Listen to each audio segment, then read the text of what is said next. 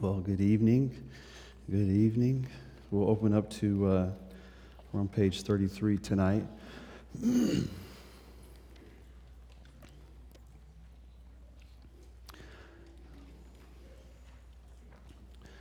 Father, we thank you for this time tonight, Lord. We thank you for your word. We thank you for your truth. We thank you for Jesus. God, I just pray for the Spirit of truth to be in our midst tonight. God, we ask for truth to be revealed. God, we thank you for the cross. We thank you for the finished work of the cross. We thank you for Jesus. We thank you that he is high above all rulers and principalities, powers, and authorities. That he is supreme. That he will be made preeminent in all things. Jesus, you are King, and we love you. Amen. Amen. So last week we talked about fear, anxiety, and depression and tried to hit the root issue of that. And really it comes down to our belief about God as Father. So fear, anxiety, depression, it hits your belief system. Who do you say that the Father is? Is he going to protect you? Does he care about you? Is he going to provide for you? This week, as we look at condemnation and shame and guilt, what's going to be brought to the forefront tonight is, what do you really believe about the finished work of the cross? So last week was, what did you believe about the Father? Today is going to be, what do you believe about Jesus and his cross? We talk about it, we celebrate the cross, we use the language, but really inside of us there is a belief system that's connected to condemnation, shame, and guilt that's directly connected to the cross of Jesus. So let's flip back again to page 6. There's that quote by Tozer we read. We're going to read it again, and I made a little adjustments to his quote. I don't think he would mind, because it's going to stay biblical here. So on page 6, 2 primary keys to healing and restoration. If you don't have one of these books, please lift up your hand. We'll get you one. Okay, page 6. So what comes into our minds when we think about the cross of Christ is the most important thing about us. The most important fact about any man is not what he at a given time may say or do, but what he in his deep heart conceives the finished work of the cross to be like. Were we able to extract from any man a complete answer to the question, what comes into your mind when you think about the cross, we might predict with certainty the spiritual future of that man. The man who comes to a right belief about God or about the finished work of the cross is relieved of 10,000 temporal problems. This is the truth. If you think right about the finished work of the cross, shame, guilt, and condemnation will have absolutely no place in your life. If you think right about it, if you know what the cross of Christ has obtained for us in our relationship with God the Father. So flip back over to our chapter 6. We are going to start on page 34, part 2. And we're just going to look at some definitions of shame and guilt. So page 34, the bottom portion there under that red line, part 2, shame and guilt. So let's just read through this, looking at the definition here. So guilt, it's that state of a moral agent which results from his actual commission of a crime or offense, knowing it to be a crime or violation of law. The fact or state, number 2, of having committed an offense, a crime, a violation, or wrong, especially against moral or penal law. Okay, so Brandon, what does that mean? We'll look on the top of the next page. Guilt, it speaks to what you have done. Guilt is always connected to what have you done. And because of the deeds you have committed, you know that you are guilty. So, example of this, your father found out that you lied, therefore you're guilty of lying. Pretty simple. Okay, let's keep going. Shame. It's a painful sensation excited by a consciousness of guilt. Meaning you've realized, oh, on the inside, I'm guilty. 2, the painful feeling arising from the consciousness of something dishonorable, improper, or ridiculous. So shame speaks to who you are. Guilt speaks to what you have done. Shame goes a little deeper. It speaks to who you are. So an example there, you lied to your father. Your father found you guilty, so he calls you a liar. Or he said you lied to your dad, you're found out to have lied. Now he begins to say you are a liar. It wasn't that you just lied, you're a liar. It wasn't that you stole something, you are a stealer. It wasn't that you just sinned, you're a sinner. Okay, you just didn't do something wrong, you are wrong. Your person is wrong. Condemnation then comes into place, and condemnation, it's a pronouncement of guilt. You're guilty. It's the sentence to punishment. So in a court of law, in the court of heaven, we stand before God. If, say, you didn't know the Lord and you stand before Him, He's going to look at His Word. He's going to look at your life. He's going to measure it up to find if you're guilty or not. He's going to search. He's going to compare. And you'll be found guilty if you don't know the Lord. Because why? You've sinned. You're guilty. Once He says you're guilty, what happens? There's this sinking feeling of shame that He begins to work inside of you. And when He pronounced you're guilty, that is His condemnation over you. You're condemned to hell. That's His final verdict. Period. So you see how shame, guilt, condemnation all work together. And you can maybe mix them up in order. I'm not really going for the order just now, but that's how it works. If you are guilty of something, then you deserve to be condemned.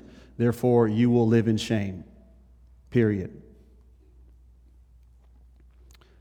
So look at some of the signposts of shame. We're going to hit shame here specifically because, once again, this goes into revealing who you are as a person. This really cuts deep to us. So number one, a signpost that you are in shame or struggling with it. There's a painful absorption with self.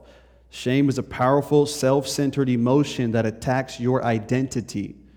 Shame causes you to only see how ugly, messed up, and wrong you are at your core. The devil uses shame to cause you to attack yourself and to remain self-centered. When you see yourself through the eyes of shame, you are fat, you are ugly, you are stupid, you're always late, you're never prepared, you're unredeemable, you are worthless. And you may not say those things out loud, but you probably think them in your heart. Look at this quote below that. In several places, the Bible depicts the attack of shame on our core identity in terms of how it alters our countenance, our facial expression. Shame is felt first in the face, which reddens and then loses radiance and vitality. So shame is it doesn't just work in here. All of a sudden it begins to manifest outwardly.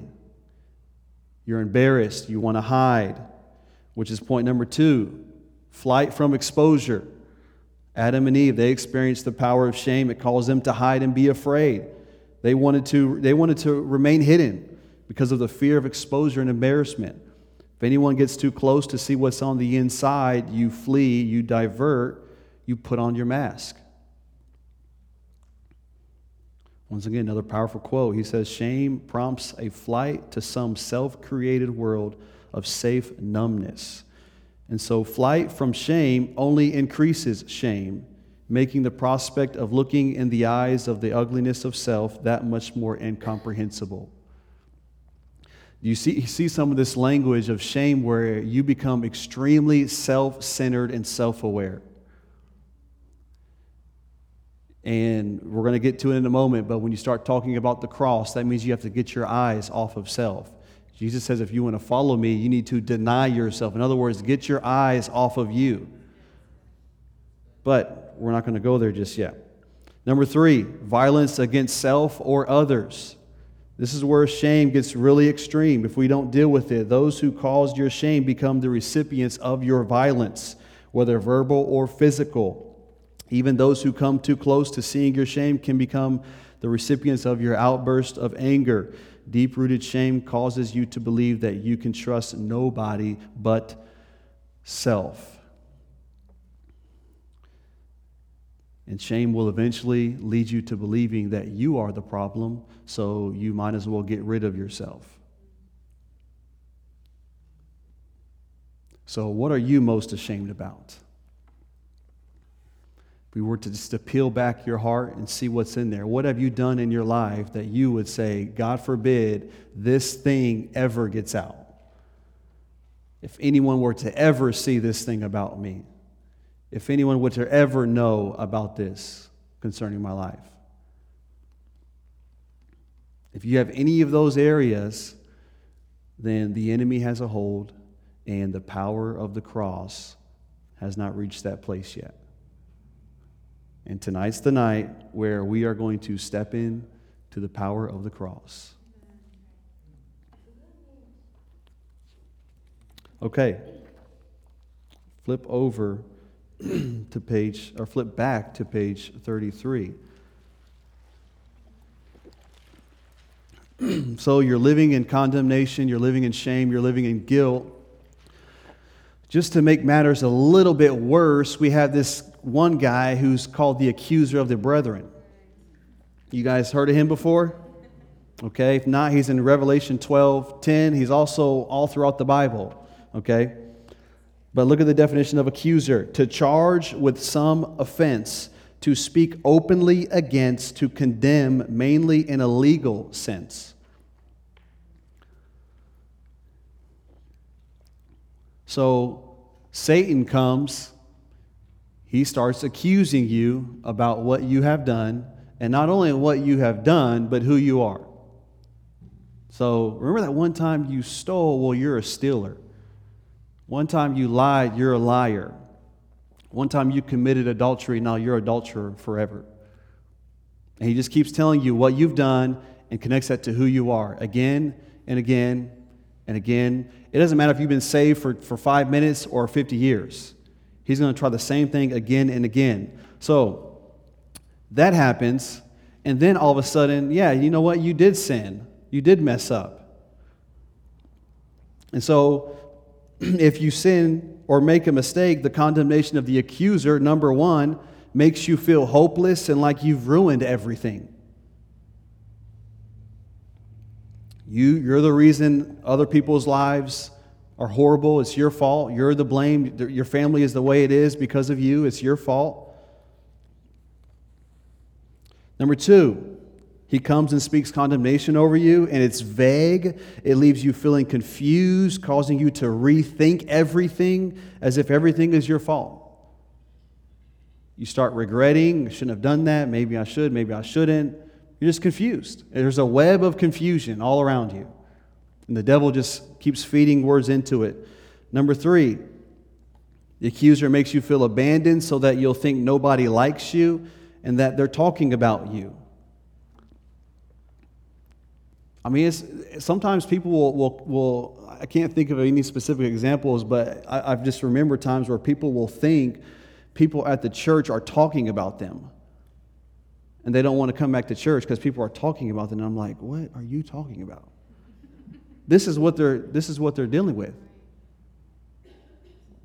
They couldn't tell me who. It's super vague, it's kind of general, but people are talking about them. There's no real examples. But the devil will make sure you're off on your own. He'll separate you from the body of Christ.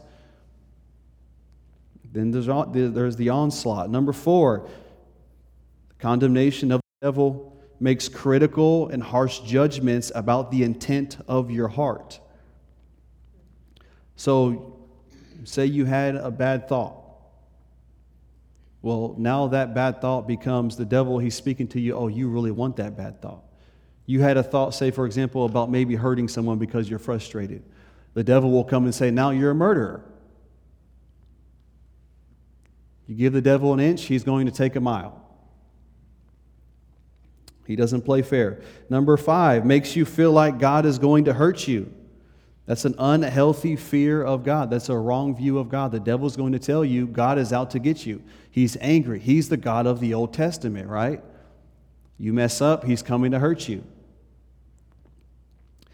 Number 6, the condemnation of the devil makes you feel dirty and unclean. You're unlovable, untouchable. No one wants to be around you. You're just unclean. You're filthy. You have a wrong view of yourself. And number 7, he speaks to you in a condescending way to make you feel worthless.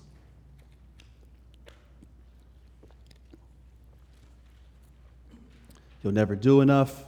You'll never be enough. You can try your hardest. Guess what? It's not enough. You can be perfect today, but it's still not enough. It never will be. So why are you even trying? He's speaking down on you, discouraging you. He's negative, fault-finding, all of those things.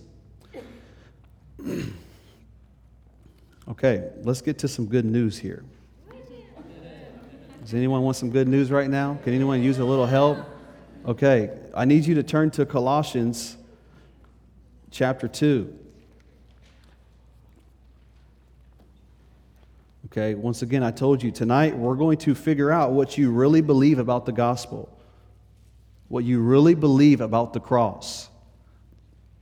So let's take a moment here. We're going to get our eyes on the Word of God. We're going to get our eyes on Christ and get our eyes off of self and get our eyes off of the devil. So Colossians 2, verses 11 through 15. This is going to be just a little Bible study for a moment because this really needs to get into us. This is really going to help you. I was looking at it again today, and it just sets me free all over again. I love hearing the gospel again and again. We lose touch with it way too easily. Okay, verse 11, Colossians 2, in him, in Christ, you were also circumcised with the circumcision made without hands by putting off the body of the flesh by the circumcision of Christ. In other words, what he's saying is that the old man has been put away, the new has come. Verse 12, you're buried with him in baptism, in which you also were raised with him through faith in the working of God who raised him from the dead. And you, being dead in your trespasses and the uncircumcision of your flesh, here we go. He has made alive together with him, having forgiven you all your trespasses, having wiped out the handwriting of requirements, or you can say the certificate of debt that was against us, which was contrary to us. And he has taken it out of the way, having nailed it to the cross, having disarmed principalities and powers. He made a public spectacle of them, triumphing over them in it. I want to make mention of a handful of things. Okay, we're looking at our condemnation, our shame, our guilt. Here's what the Bible says in verse 13, 13, 14, and 15. Look at these phrases. The end of verse 13. Having forgiven you all your trespasses. Number 1. Number 2, having wiped out the handwriting of requirements.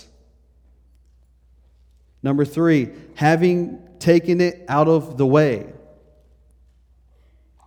Number 4, having nailed it to the cross. Number 5, having disarmed principalities and powers. So he's forgiven you of all your trespasses. He wiped it out of the way. He took it out of the way, and then he nailed it to the cross. Therefore, he was able to disarm principalities and powers. Okay, hold on. We're still not getting it here. Look at verse 13 again. Having forgiven you all trespasses. Another translation says, and I'm just going to read some Bible verses that match up with these. Another version says, having freely forgiven us all our sins. Verse 14, that phrase, having wiped out the certificate of debt. Another translation says, having canceled the certificate. Another version says he erased.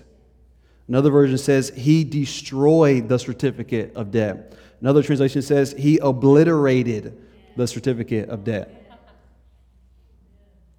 So what is a certificate of debt?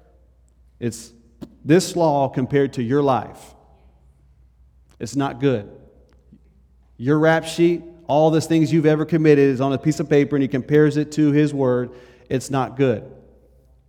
And what does he do with that? All of your sins, all of your shame, all of your guilt, all of your condemnation. He canceled it, he erased it, he destroyed it, he obliterated it.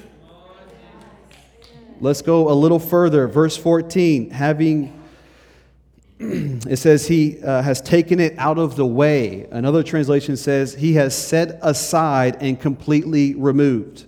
Another version, he erased it all. Our sins, our stained soul, he deleted it all the way, and they cannot be retrieved. Another translation, he removed it out of the midst with the result that it is no longer there. Okay, once again, we're just looking at the gospel. We're looking at the cross here. We're not looking at you. So do you believe these words? So then if you believe them, why are you living under shame, guilt, and condemnation?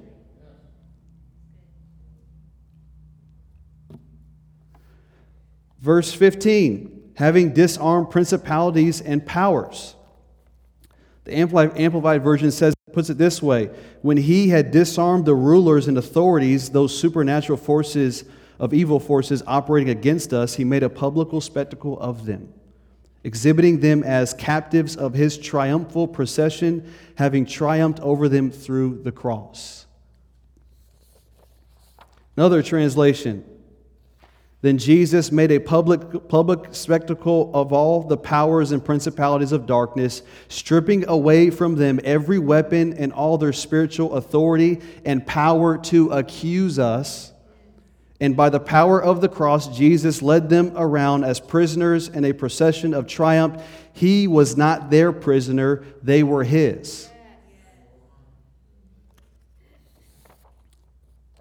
One commentator says, he nailed our past sins on the cross.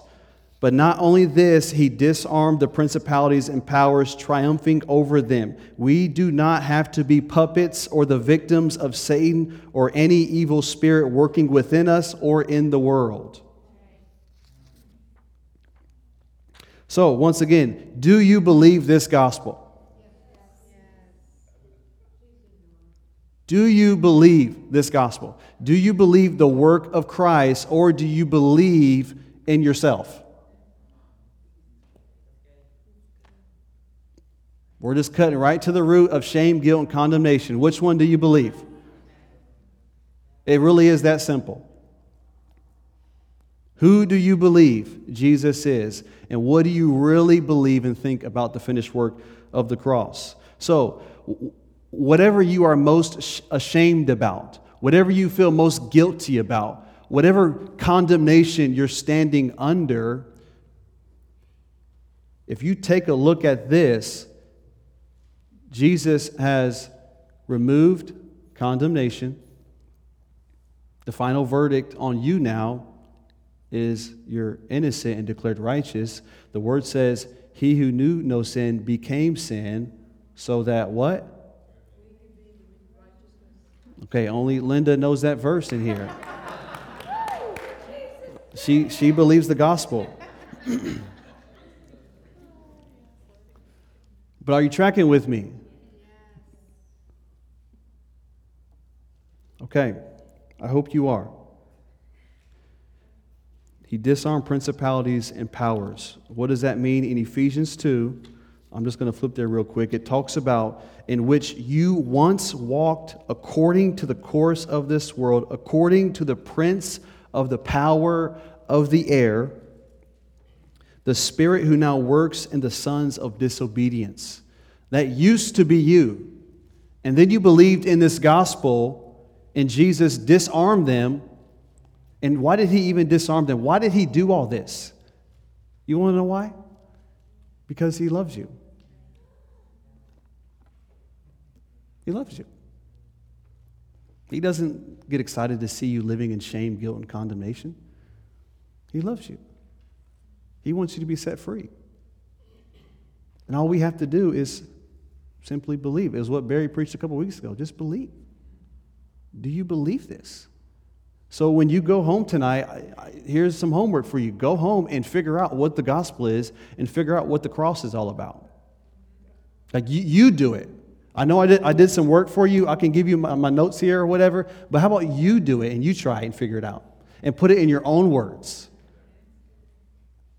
I remember when I first went out and started evangelizing, I realized I don't know the gospel. I'm just repeating what so-and-so said. Guys, and when I would do that, it was so unoriginal. I felt so fake and so like, why am I just copycatting them? Like, I need to speak this from the heart. I should know the testimony of Jesus in my life. Okay, so if you got saved and now you're free from shame, guilt, condemnation, you have a friend. His name is Holy Spirit. And here, next page 34 at the top, if you sin or you make a mistake, now it's not condemnation, it's conviction. Okay? This is where a lot of believers get really confused. They don't know the difference between the voice of the accuser versus the conviction of the Holy Spirit. The Holy Spirit starts convicting us, and we're like, oh gosh, shame, guilt, condemnation. No. That's not, He's convicting you. He's trying to call you higher. But we associate those strong feelings, maybe a little shame comes in there, and we associate it with the devil. And maybe it's the Lord. So number one, how can you discern between the two? The conviction of the Holy Spirit brings clarity about what you have done so that you can repent. I've said it before. I remember I used to wake up in the morning and just start repenting. And the Lord's like, Brennan, what are you repenting for? And I'm like, I don't know. I just think I should. He's like, stop doing that. If you're going to repent, be specific. Don't just, I'm sorry, Lord. For what? Be specific. What did you do? What exactly did you do wrong? Because once again, the devil is going to be extremely vague. He's just going to be a general broad stroke of your life, and it's going to be really vague. The Holy Spirit, if He's convicting you, you will know what you did wrong. You will know if you said something with the wrong attitude. You know. And you may have said the right thing, but you're like, man, I know my heart wasn't right. That's the Holy Spirit. But the devil will have you like, did I say it right? Maybe I didn't. I don't know. No. The Holy Spirit, He brings clarity. Number two, the Holy Spirit calls you closer to forgive you. So He wants to forgive you, but He actually wants you to come close. Okay? This whole thing, people say it all the time. Guys, this is so false and not true. People say, hey, I'll start coming to church when I get my life right.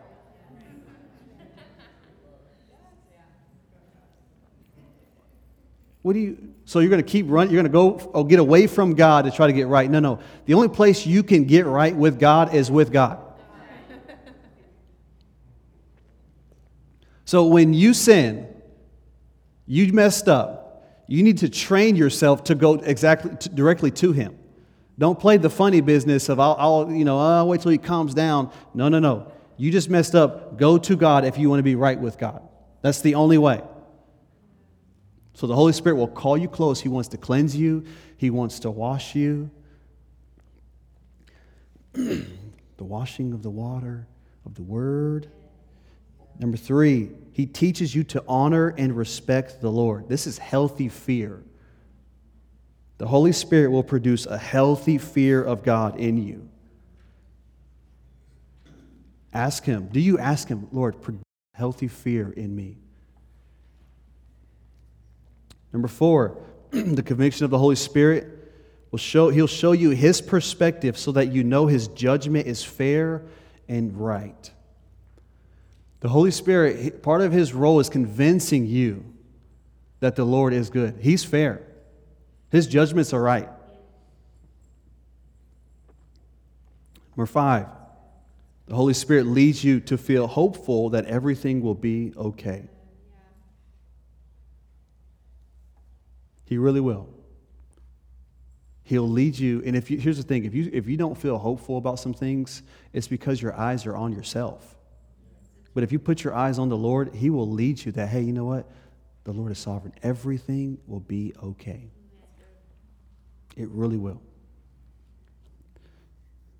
Number 6, the Holy Spirit speaks face to face with you to call you higher. Okay, the Holy Spirit starts convicting you. It's not Him taking His boot and just kicking you down to the ground, deep into the soil. No. He's saying, come, let's go higher. I want to speak to you face to face. Look at me. Stand up, look at me. He'll bring correction to you face to face, eye to eye. He's calling you higher. He's calling you to stand uprightly before Him. And number 7, the Holy Spirit disciplines you for your benefit and from the place of embrace. I remember some of the severest moment of discipline in my life. I won't get into the whole story of it, but I remember when He brought discipline and correction to me, and I felt it at my core. Like my soul felt it. I felt His correction and discipline, but I also felt His embrace, and it was real. And it taught me that whenever God is correcting me, I must directly associate that with His love. So anytime God corrects you, you have to make a divine connection to He's correcting me because He loves me. Which means you don't run away from Him, you run to Him when you need correction. So Romans 8, we know this. Therefore, there is now no condemnation to those who are in Christ Jesus. John 3:18, he who believes in Him is not condemned, but he who does not believe is condemned already. And then John 8, when Jesus raised Himself up, He saw no one but the woman, He said to her, "Woman, where are those accusers of yours? Has no one condemned you?" She said, "No one, Lord." And Jesus said to her, "Neither do I condemn you. Go and sin no more." So this leaves us with 2 reasons why you are still walking in shame, guilt, and condemnation. If you find yourself, I'm still under this thing, what's going on? I believe simply there's 2 reasons. The first reason is that there's unbelief in your heart about the cross. You just don't believe it. And you're saying, like, you're nodding at me saying, yes, I believe it, Brandon. But in your heart, you're like, I don't get it. I don't understand it. It's unbelief. It really is. Your shame, your guilt, your condemnation is not greater than the cross. I don't care how strong it feels in you. It's not stronger and greater than the finished work of the cross. That's not possible. So that means there's unbelief. You don't believe. But you say, yeah. But your heart says, no. He loves me not. He loves me not. It's unbelief in you. So, Lord, I want to believe. Help my unbelief. The other reason you're still struggling with shame in your life is because John Piper, he coined this term. There's this thing called well-placed shame. Because you're still doing the wrong things. You're disobeying the Lord. Therefore, He's allowing you to live in shame. It's actually a tool in His hand to get you to stop doing that.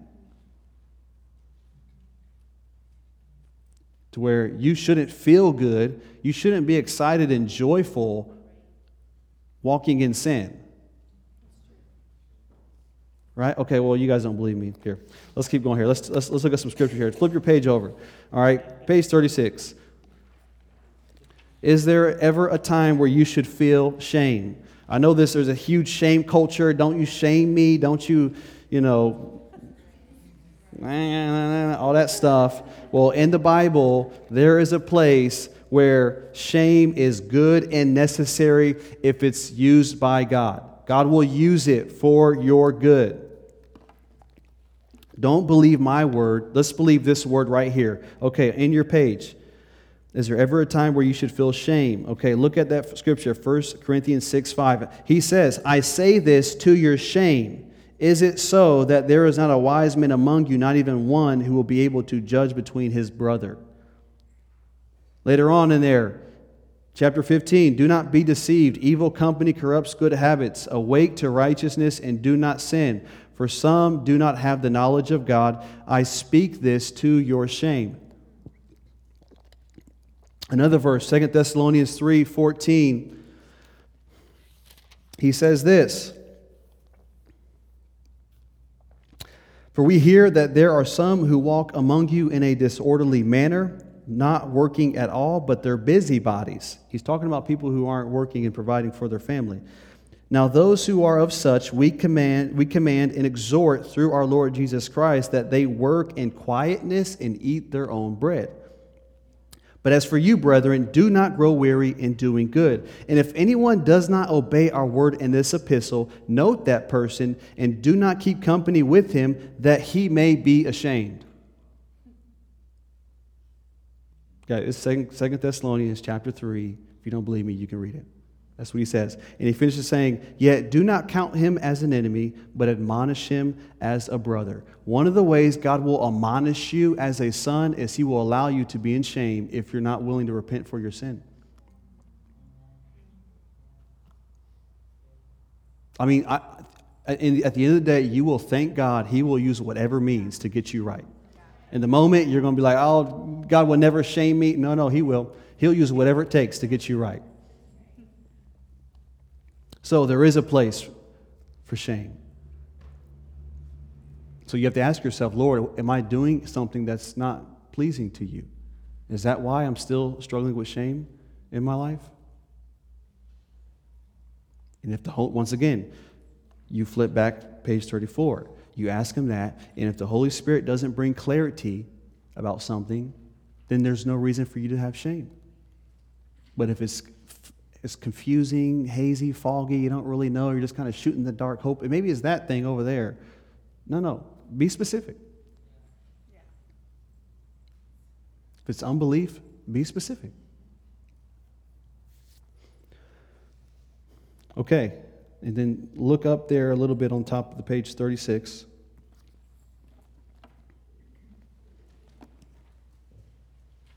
Or sorry.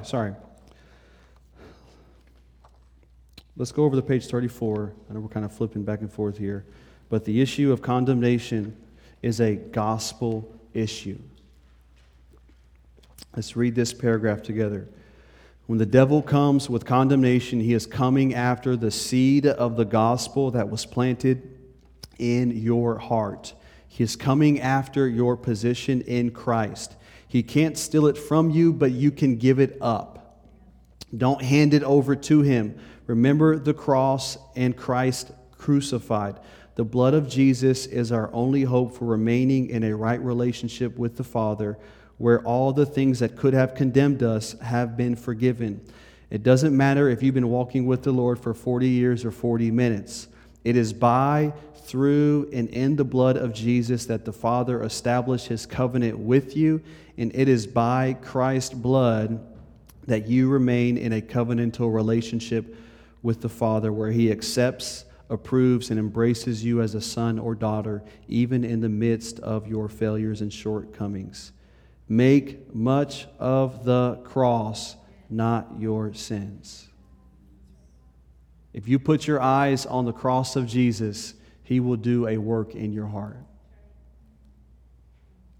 If you confess your sins, he will do a work in your heart through the cross.